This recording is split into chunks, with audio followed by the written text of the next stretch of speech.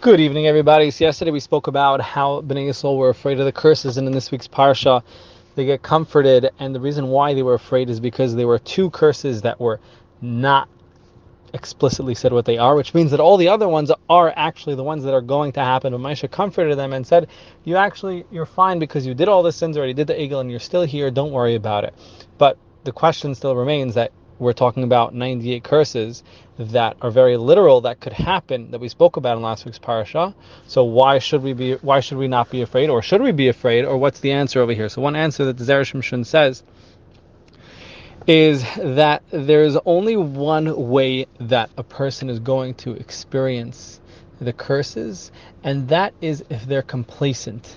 Meaning, it could be that a person's doing the wrong thing, but they want to change. They don't want to be doing the wrong thing. They want to be changed. They want to change to do the right thing. They're working on themselves. They're working on their life. Everyone has their journey that they go through, and that's okay. A person shouldn't be afraid going through their journey. Oh no, Hashem's going to smite me. Hashem's going to strike me with lightning. Hashem's going to kill me because I'm doing all this wrong. No, Hashem values your journey. He values what you're going through.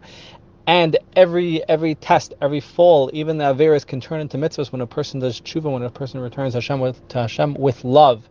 But over here, the curses are, it says the zera shimshon, they're for someone who's complacent. Meaning the person complacent says, it's never going to happen, it's fine, Hashem doesn't care what I'm doing, I don't care what Hashem is doing. And when a person's complacent like that, that's where the real danger is. And in general in life, we should be complacent, we should always be grateful.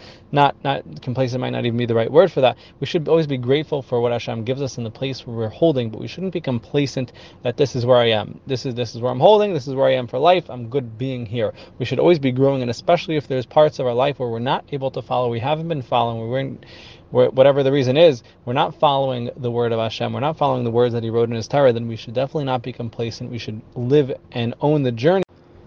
And therefore, we don't have to be afraid of Hashem punishing us, because Hashem wants us to get through that journey. The only danger of the curses is when someone's not interested in changing, when they're happy where they are with not following, with not doing the right thing. Everyone should have all the brachos from the zera shimshon, shimshon,